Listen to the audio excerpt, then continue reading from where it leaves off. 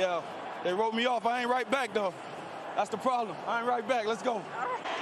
Runners will be off with a crack of the bat with 2 outs. Kimbrel deals. Bregman in the air, left field. Benintendi dives, and he makes the catch. Oh, what a play! Game saver, Andrew Benintendi. You can stop asking that question, okay? I'm going to be calling the defenses, okay? So we're clear. So you don't have to ask that again. Hello and welcome back to another episode of The Master Plan. I'm your host, Michael Popkowski. As foretold a couple weeks ago by Connor DeBiasi, we are back talking about the NBA. NBA trade deadline was yesterday, right? Yep, it finished yesterday at 3 p.m. Eastern. Less fun than the midnight finishes in years past, but more kind of accessible to the media and to TV. And you don't have to be up at midnight to start breaking stuff down. And then, of course, no, but it is fun to be up at midnight. It was so fun for the last year for the KD trade to come in at 3 a.m. That was a blast. Anyways, Connor, I'm sure we have a lot to get to today. Let's start off with the Celtics because for obvious reasons, and then we'll break down the rest of the big names. So the Celtics gave away three second round picks to land 2 players. They also gained a heavily protected second to trade 1 player away to keep a roster spot open. But our first deal was with the Memphis Grizzlies for 1 player that I have been calling on for about over a month now, who I want the Celtics to take. Also, who I mocked to the Celtics in his draft year at pick 30. That pick ended up being Desmond Bane, who was then traded to the team that this player also got drafted to. But that player is Xavier Tillman, one of the most versatile defensive bigs in the NBA, and has had a very poor offensive season. The Grizzlies do not see this year as a winning year. Jaw's out for the season. Smart is out for multiple months. Steven Adams was out for the season. Brandon Clark was out for the season. Desmond Bane out multiple weeks, as well as plenty of other guys on that roster. Those are just the big names. But they went into a game last week with 3 guys from their active roster. They played the Celtics, lost by 40, but 3 guys from their active roster, plus multiple two-ways and multiple 10-day contract players. So it's been a really interesting season for the Memphis Grizzlies. Everything's kind of gone wrong where so many guys have gotten hurt for them. Yeah, about as bad as you can have it in the NBA. Yeah, quite rough. So they're going to be looking towards next year. And one of the deals they did was to get 2 second-round picks from the Boston Celtics. They also land Lamar Stevens, who can give them some wing minutes, which they need with these injuries. Just some good, decent minutes. He has a second-year option in case they like what they see. He was a spot starter on the Cavs last year. He got a spot start with the Celtics this year. Could be something interesting for them, someone to develop. They really have a great defensive base and have developed wing defenders very well and could look to do the same with Stevens. They land a Hawks 2027 second and a Mavericks 2030 second. Both those seconds way out into the future. Probably will be used in other trades before then as second-round picks at this point. While they can be useful and guys can get good players out of them, usually they're used as trade fodder for future seconds, for players, vets at deadlines. That's what second-round picks are. If you want a guy in the second, you trade an extra second to move up. Yeah.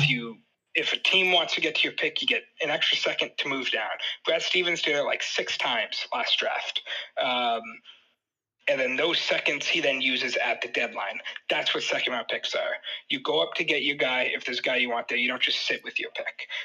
Just an interesting development. But Xavier Tillman, really good defender. Perfect third big for this team, and kind of can cut Luke Cornett minutes out of a playoff rotation or O'Shea Brissett minutes. He probably takes both. Which is a very really good thing, by the way. Can switch everything defensively. You've seen him, if you watch his defensive tape, you can see him locking up Luka Doncic.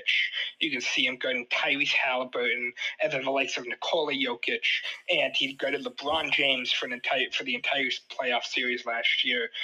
He guarded Jason Tatum phenomenally consistently in a game. This is just a super versatile defender, and you kind of see Brad Stevens' vision in this trade deadline was to just build an excellent defensive core. He will be restricted at the end of the year, so they can match any deal as they have his bird rights, or can look to extend them themselves.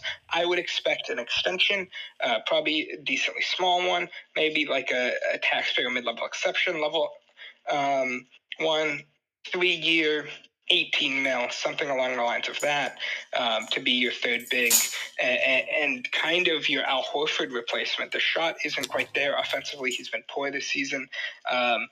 But defensively, the tools are right there to be Al Horford, and that's what you kind of hope him to be. The other player they got was from the rival 76ers, who sold 2 defensive-oriented guards to division rivals in the Bucks and the Celtics. This one, they sent Jaden Springer, a very young 21-year-old defensive-minded guard who has been talked about to be the next Marcus Smart his entire career this far. You just saw him hold Steph Curry to 9 points a few nights ago. The night before, I think it was Luka Doncic to 19. Just phenomenal defense as of late, really blossoming. But the Sixers have a plan, and the Sixers' plan we'll get into more with their other trades. But right now, the Celtics had 2 very good defenders, a point-of-attack defender, a switchable big defender, and that bench now becomes fortified. I don't know if Springer gets regular rotation minutes, but if anyone's injured, now you have a guy that you know for certain will step up. You don't need to question, hey, is this a Banton game, a Stevens game? Right. And by the way, I think this is a great move to go into the playoffs. You have great bench depth at, defensively, something the Celtics needed. And I hope this is our year, Connor. That's all I have to say. I mean, I feel like Brad puts the pieces out there. I think Mazzulla calls good games. The Celtics will look to add a veteran likely in that last spot, but also look at Neemias Queta as being a possibility if they don't get a top buyout choice. One guy that is there, faithful friend Danilo Gallinari, who we signed last season, and then he was out the entire year, unfortunately tearing his ACL just a month later. So who knows? Maybe we can see a return of Gallinari, but there's multiple guys possible. Last trade the Celtics did was trade away Delano Banton to open that roster spot. They got a top 55 protected Spurs second-round pick, likely never going to convey. All right. Let's talk about the Buddy Hield trade, Connor. I mean, I feel like it's a pretty big one. Or do you want to go in order of trades by when they happened, or just go to different ones? Whatever makes more sense for you. Whatever's the better way for you to handle it, I guess. Why don't we start at the beginning? Okay, let's do that then. Now, we did talk about the Terry Rozier deal last time, did we? Yes, we did. Yeah, so after that, the first trade happened about a week before the deadline, and that was the Steven Adams trade. Steven Adams, who had one of the best kind of numbers analytically for the past couple seasons, but he's been out over a year and a half now and still out all of the rest of the season. The Grizzlies decided, hey, we don't need that money on the books next year. Let's get some assets. The Rockets said, hey, we're probably going to go more all in next year. We're not going to make the playoffs this year. Let's get a phenomenal backup big, a guy who can run double big with Şengün, and send 3 seconds in the Victor Oladipo contract. Oladipo has since been waived. It's unknown if he's going to play again this season with injuries. But if he is, he could be a bio candidate for a number of teams. Man, I remember when Victor Oladipo was good, Connor, on the Pacers. Yeah, on the Pacers. Those are fun Pacers years. Feels so long ago, man, doesn't it? Yeah. The second trade is more interesting. This is the Timberwolves adding a secondary ball handler, something they badly needed, as the minutes without Mike Conley were not good for the offense. They had Monte Morris, who has been out most of the season but just came back for the Pistons. The Pistons basically get some filler salary with Shake Milton, Troy Brown Jr. They also get a second-round pick in 2030. I think this is a really great trade for the Timberwolves. This is a guy who can really control the offense well, can play spot starter minutes when Conley rests. Just a lot better a point guard option than what they had with Jordan McLaughlin and Shake Milton. It just wasn't working. Even some Nickeil Alexander-Walker, those minutes just weren't working. And now you get a full-fledged good backup point guard. Mm-hmm. For the Pistons, they just add second-round picks. We see that as a common theme today. But the next Piston trade was actually a buying Pistons trade. The Pistons bought into Simone Fontecchio, the Jazz shooting forward who has been a starter for the past month or two. The Pistons said, hey, let's take a shot on this kid. He's on a rookie deal. Let's see what he can be. They sent a future second-round pick, the rights to Gabriel Posita and Kevin Knox. I didn't think the Jazz were going to give up on a young piece like this for just a second. I thought if they were going to give it up, it'd be to a contender for like maybe 2 or 3 seconds. But Pistons taking their shot, Danny Ainge getting his picks. Not a huge trade. Another trade that happened is the Pacers got Corey Joseph from the Warriors, basically for cash. They basically took on $5 million cash with Corey Joseph's $3 million salary, which still saved the Warriors like $7 million in tax dollars. Just a funny overall trade, but it was just, hey, here's Corey Joseph and some cash. You can cut him. The second time this happened, the other time was the Daniel House trade, where the Sixers sent Daniel House and some cash to the Pistons, and it was only a second-round pick swap between the two. And Daniel House was later waived. This is so the Sixers could stay under the tax line and keep open spots for buyout guys, likely Kyle Lowry, stuff like that. We're talking about one more Sixers trade, then I'll get into what they want to do in this offseason. Next, we have the Raptors, who made a very, very odd trade where they sent their first-round pick, Otto Porter Jr. and Kira Lewis Jr. for Canadian Kelly Olynyk and forward Ochai Agbaji. Former Boston Celtic, Kenny Olynyk. Yeah, there were a lot of former Celtics in trades. Fournier, Olynyk, Grant Williams. And his freedom. Oh, wait. Not him. Not him. But other guys. Who else was Dennis Schroeder? Gordon Hayward. Weird day for former Celtics. But I don't get why the Raptors would give up a pick. They're not going to make the playoffs most likely. I could see them taking a shot on Ochai Agbaji, good young two-way forward. Came to the Jazz in that Donovan Mitchell trade. But I don't get giving up the pick here. The Jazz side, they get the first-round pick they wanted for Kelly. I thought they could have got more when packaging O'Shea. I don't get this too much for both sides, but now Danny has a pick to work with in this draft. Who knows what to do with it? Maybe he'll take the next Carson Edwards. All right, Connor, next up. Another trade, which is a player and cash for nothing. The Milwaukee Bucks send Robin Lopez and cash considerations to the Kings for nothing. Robin Lopez was later waived. This comes days after Doc Rivers quoted after losing a game saying, "We should have played Robin Lopez more." It should have been Thanasis. Yeah, poor Brook Lopez. He doesn't get his brother there, but Giannis gets his there. Yep. All right, next up, Con. A kind of big trade where the Mavericks get a really good big man. Could be a backup, could start, depending on what they want to do with Lively. And that's Daniel Gafford from the Wizards. Has had a phenomenal last couple of weeks. Really good lob threat, good defensively rim protector. Seems like a really perfect guy to have around Luka Doncic. They send Rashawn Holmes and a first-round pick this season to the Washington Wizards for that. The Wizards continue their full tear-down rebuild and will likely have multiple picks in this draft to use to try to get some good assets to go around. I would say to go around Jordan Poole, but I don't think he's an asset. To go around Kyle Kuzma, I guess, if they want to keep Kuzma. Yeah. Another thing happened, a classic Oklahoma City Thunder trade, where the Mavericks, to get that pick that they used, really interesting trade, to get the pick they used in this Daniel Gafford trade, they sent their 2028 first-round pick swap to the Thunder for just this 2024 pick. Odd. Obviously, this is a classic Sam Presti trade. You see this all the time with him on draft day. Just getting picks in the future that could be super valuable. We'll see. But that's it for that trade.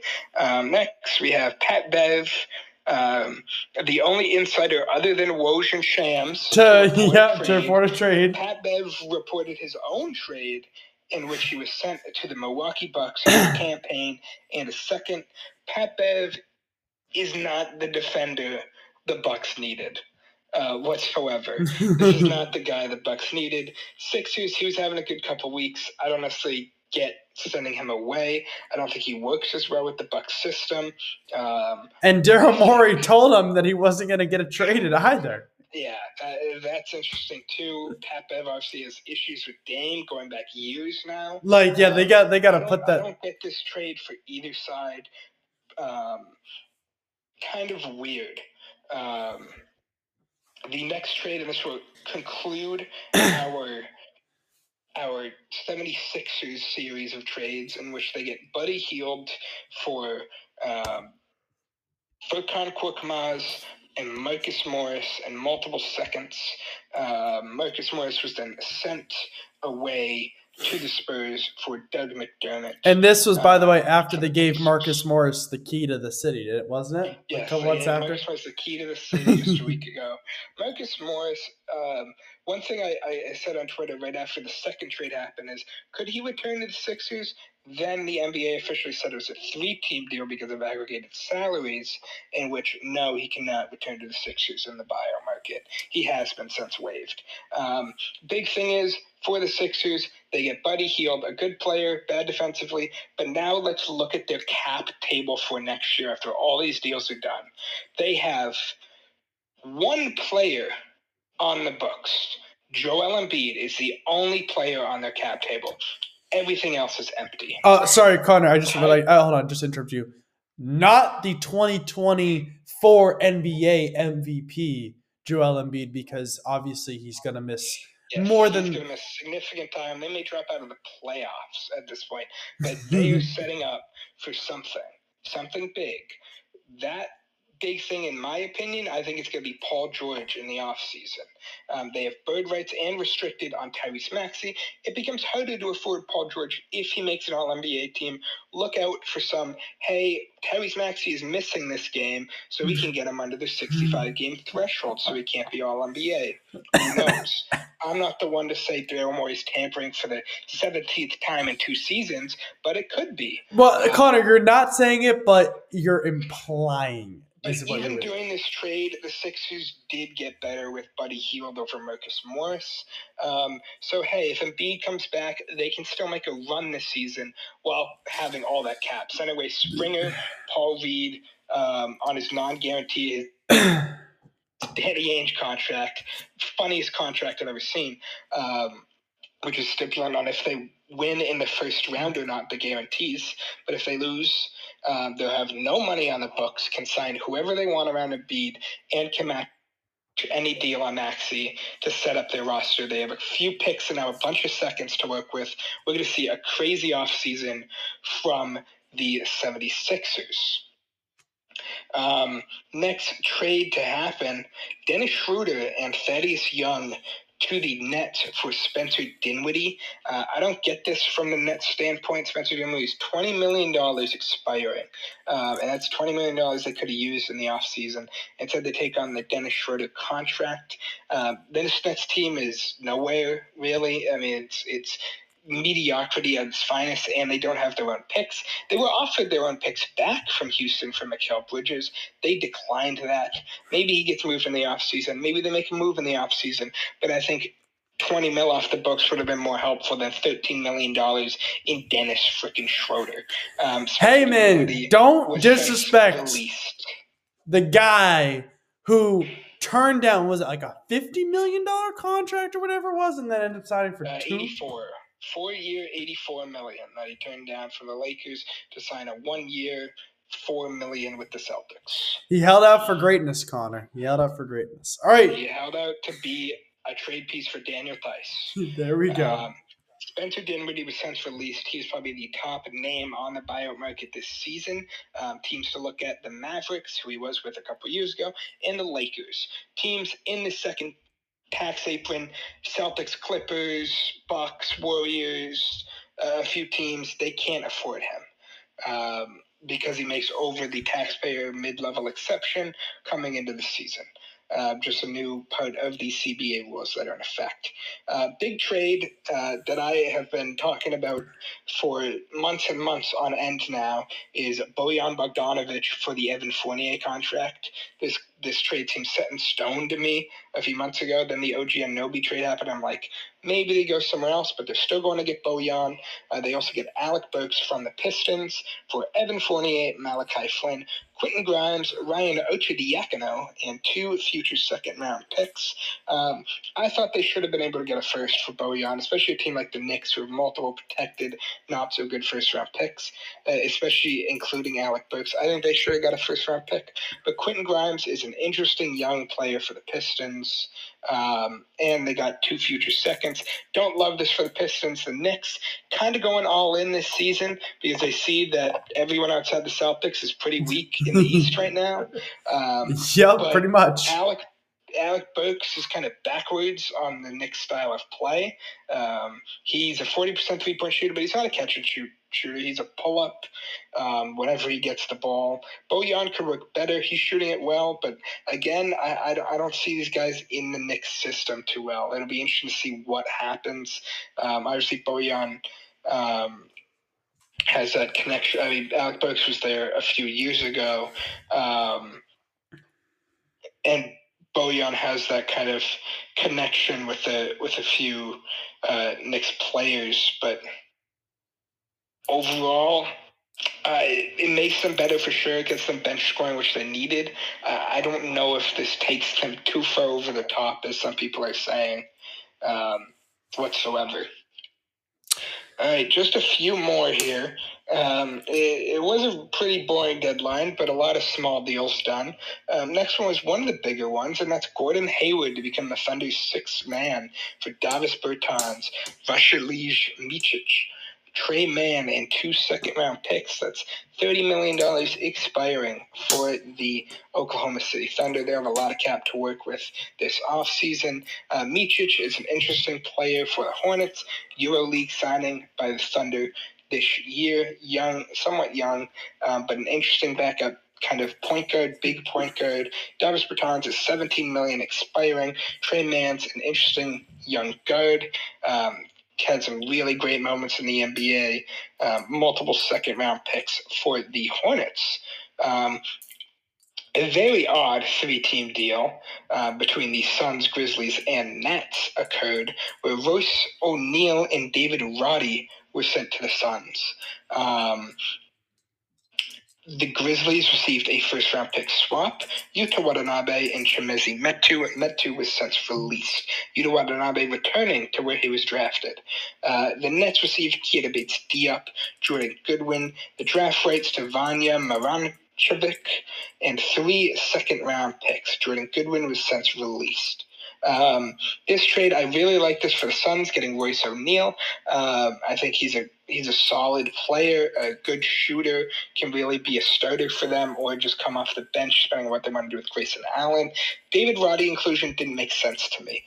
For the Grizzlies, he had been playing great for them. He's still young. They drafted him just a year, I guess 2 years ago as a first-round pick, and just kind of given up on him for a swap in a few years. And not even a first swap. It's not even their top pick. It's the second swap out of a 3-teamer. So you get like a middling, but probably one of 2 worse picks. It doesn't make too much sense to me for the Grizzlies to involve Roddy here. But that's 2 wing players that the Suns badly need for their depth, as they seem to get injured so often. And the final trade on my list here is the infamous Grant Williams deal, where the Mavericks get rid of their amazing signing, worth so much, their 4-year, $52 million, Grant Williams, along with Seth Curry, and a top 2 protected first-round pick in 2027. A good pick to get P.J. Washington in 2 seconds. P.J. Washington, who I never thought would be traded for a first-round pick. They gave up a first-round pick because how bad that Grant Williams contract is. Hey, Connor. I'll make both of them. He's going to make both I'll make both of in them. Charlotte. Yeah, I mean, Grant Williams, Connor, talk about a fall from grace. You called it, though. You called it. You were all over it. Beginning of the season, during the season. I think at the beginning of the season, I remember a tweet that you sent out. It was like after his first game or whatever where he played well or dropped 5 threes. 2 weeks, he was shooting at like 55% from 3. And you said, just wait. Don't fall for it. You said, just wait. Man. So it wasn't the most interesting deadline, but we had some good moves. Connor, which teams, give me your top 3 teams that got better. I'd say the New York Knicks did get better. I mean, in terms of level of getting betterness or just 3 getting better? Level of getting betterness. I would put the Mavericks up there for sure. I think that was a big add. Mostly Gafford I liked better for them, but the PJ is definitely better than Grant Williams is.